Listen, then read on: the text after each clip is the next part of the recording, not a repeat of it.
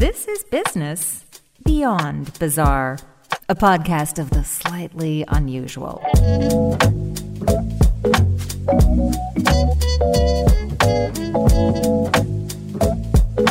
Here's your host, Peter Anthony Holder. Hello and welcome to Business Beyond Bizarre, a podcast that takes you off the beaten path, introducing you to people who have slightly quirky hobbies or businesses. Think back to your pre-kindergarten days. Probably one of the biggest tasks you ever overcame, besides learning how to write your own name, was the monumental milestone of tying your own shoes. It was a rite of passage and the first step in your goal for independence, second only to learning how to ride a bicycle. Without those two talents mastered, you could never plan your escape. I'll bet you still remember that rhyme that you recited to help you learn how to tie your shoes.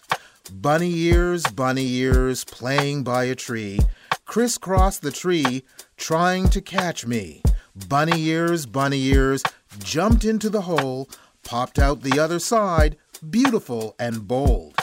You've probably mastered so many things since then, and I'm sure you believe that there's nothing more to learn about tying your shoes. Well, you'd be wrong. That's why we go all the way to Australia to speak to Ian Fegan, also known as Professor Shoelace. Ian wasn't looking for shoelace fame. It just happened. Yeah, it's a strange thing to aspire to, and it's certainly not something I aspired to. It simply happened because I put my Ian knot, the world's fastest shoelace knot, onto what was originally just a simple little private website that I used to experiment with. Because it sort of went viral, as we would use the terminology nowadays, back then when someone put something interesting on the internet, I started getting emails from all over the world and asking me all sorts of questions in relation to shoelaces. And I realised that there was a real lack of knowledge there. And rather than answering the same questions over and over, I started putting the answers to it on my website. And yeah, the site just sort of grew as a result. You did hear him say Ian knot, right?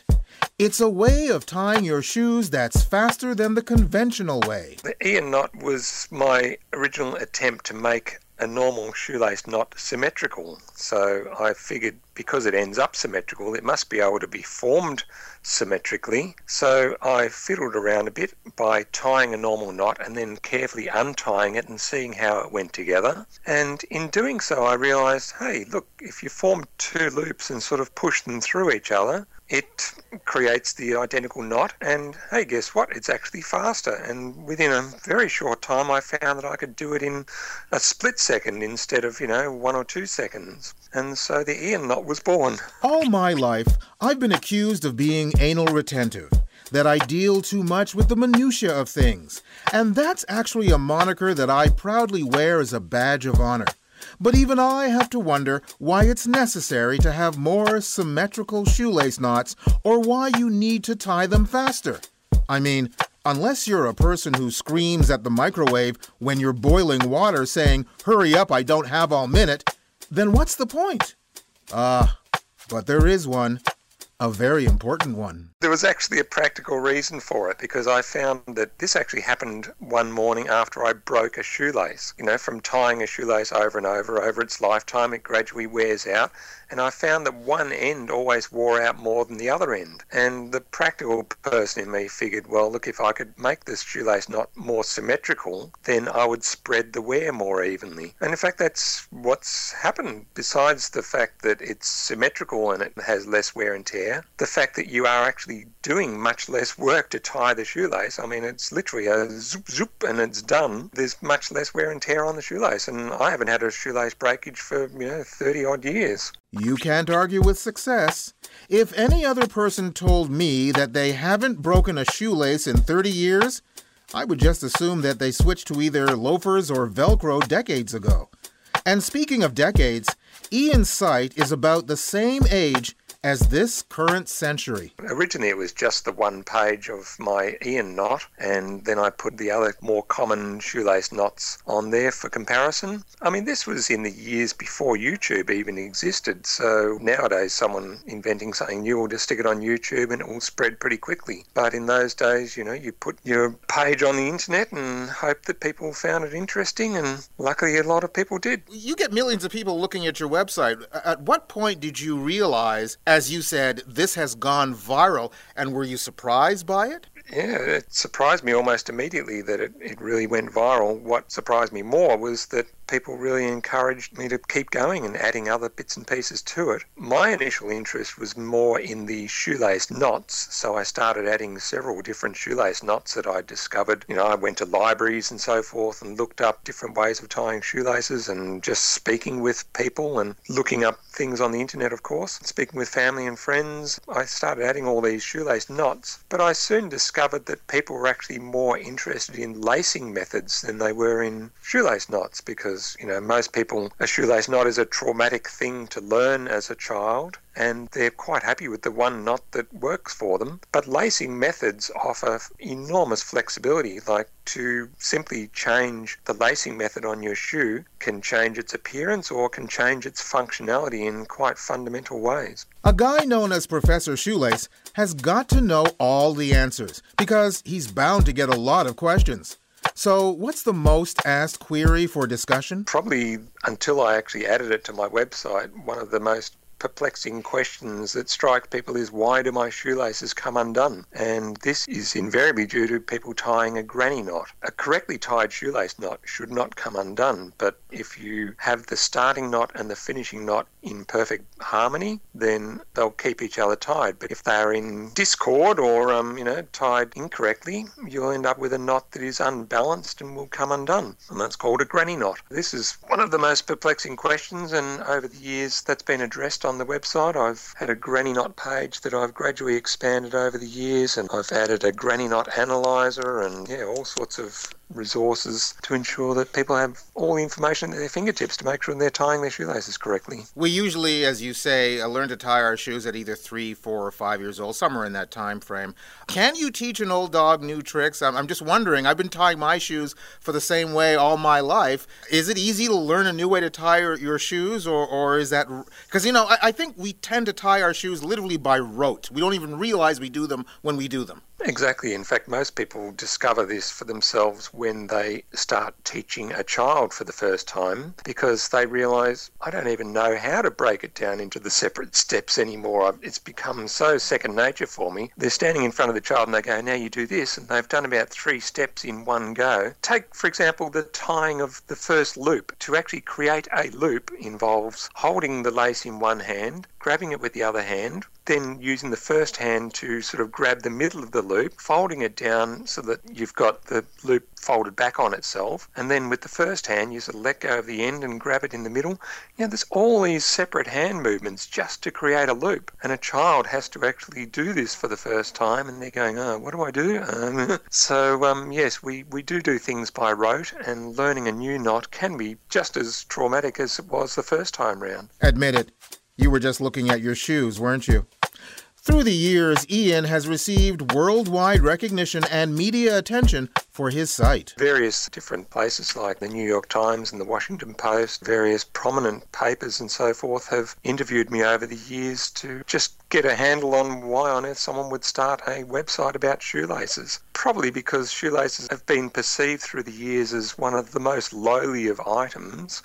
Even in the Bible, there's references to a shoelace as being the most lowly item, and that, someone's not worthy to even tie your shoelaces. It has always seemed strange to people that anyone would go to the effort of creating a website that contains all this information. But that's really the joy of the world, isn't it? That there's people for every single niche in the world. There's someone there to fill that niche. Yes, there is, Ian. Yes, there is. And Ian, you just keep putting your best foot forward. If you're looking to find Ian's site, just Google Professor Shoelace. It'll be the first thing that pops up. Business beyond bizarre. Here is one of those you got your peanut butter in my chocolate situations. There are times when, initially, you bring two things together and they just don't seem to fit right. Take the game of chess. It's one of the oldest and most popular games in the world. Been around forever, without nary a change or update. But when you add the word diving to it, well, that takes you to new depths. Eitan Ilfeld is the inventor of chess diving. That's you, a chessboard, and your opponent at the bottom of a pool. It's a thing, and there are even world championships.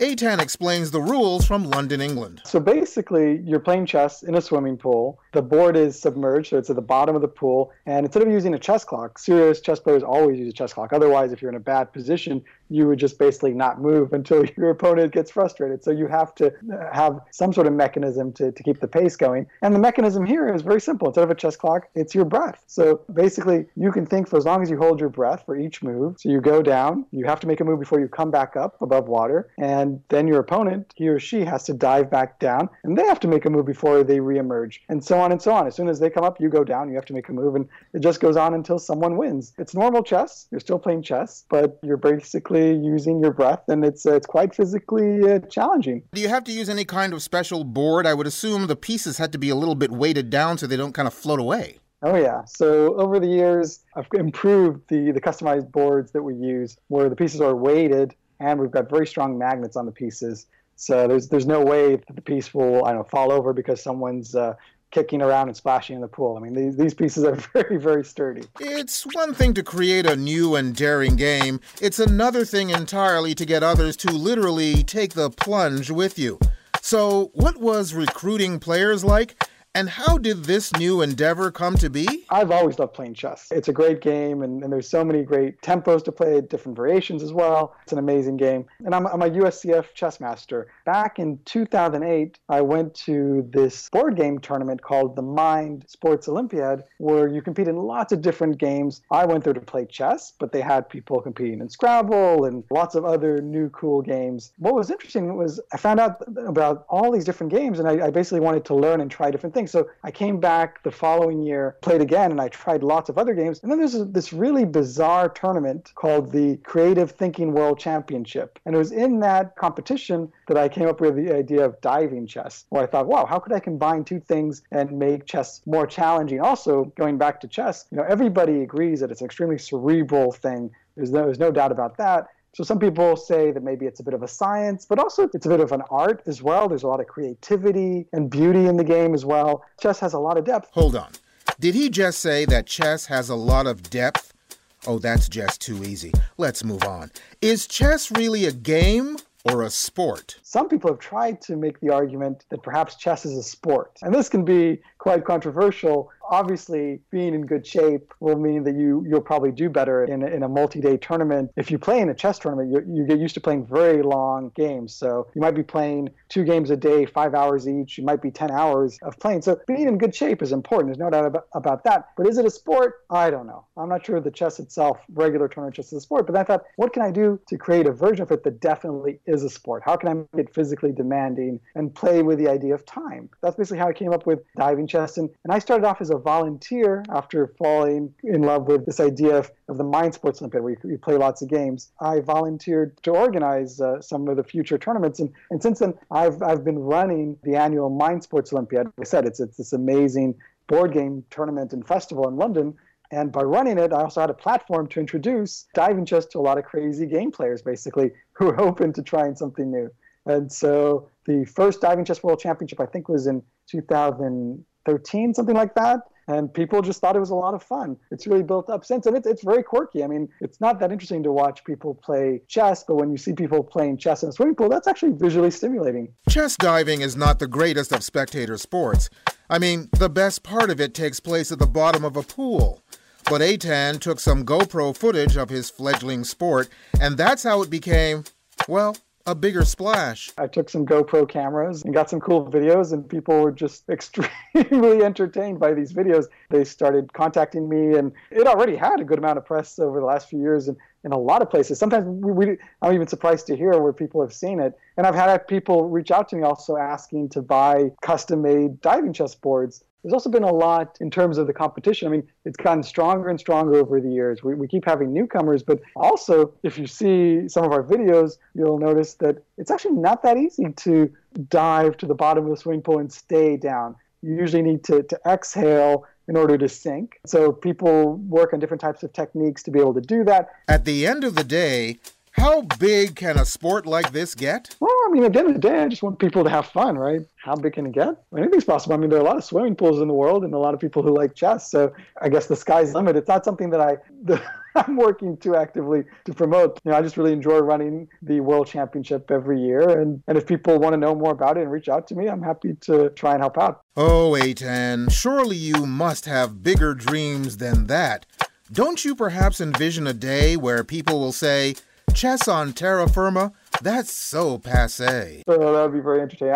First of all, I don't think that will ever be completely true because obviously there's different types of chess and I love traditional chess as well. But sure, of course it would be entertaining. And, if it ever became an Olympic sport one day, that would boggle my mind for sure.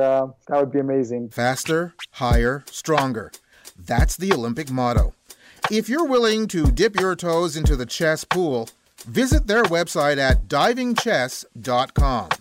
I hear the competition is going along just swimmingly. Next time on Business Beyond Bizarre. The Other Danish Guy is the name of a brand of underwear based in Finland.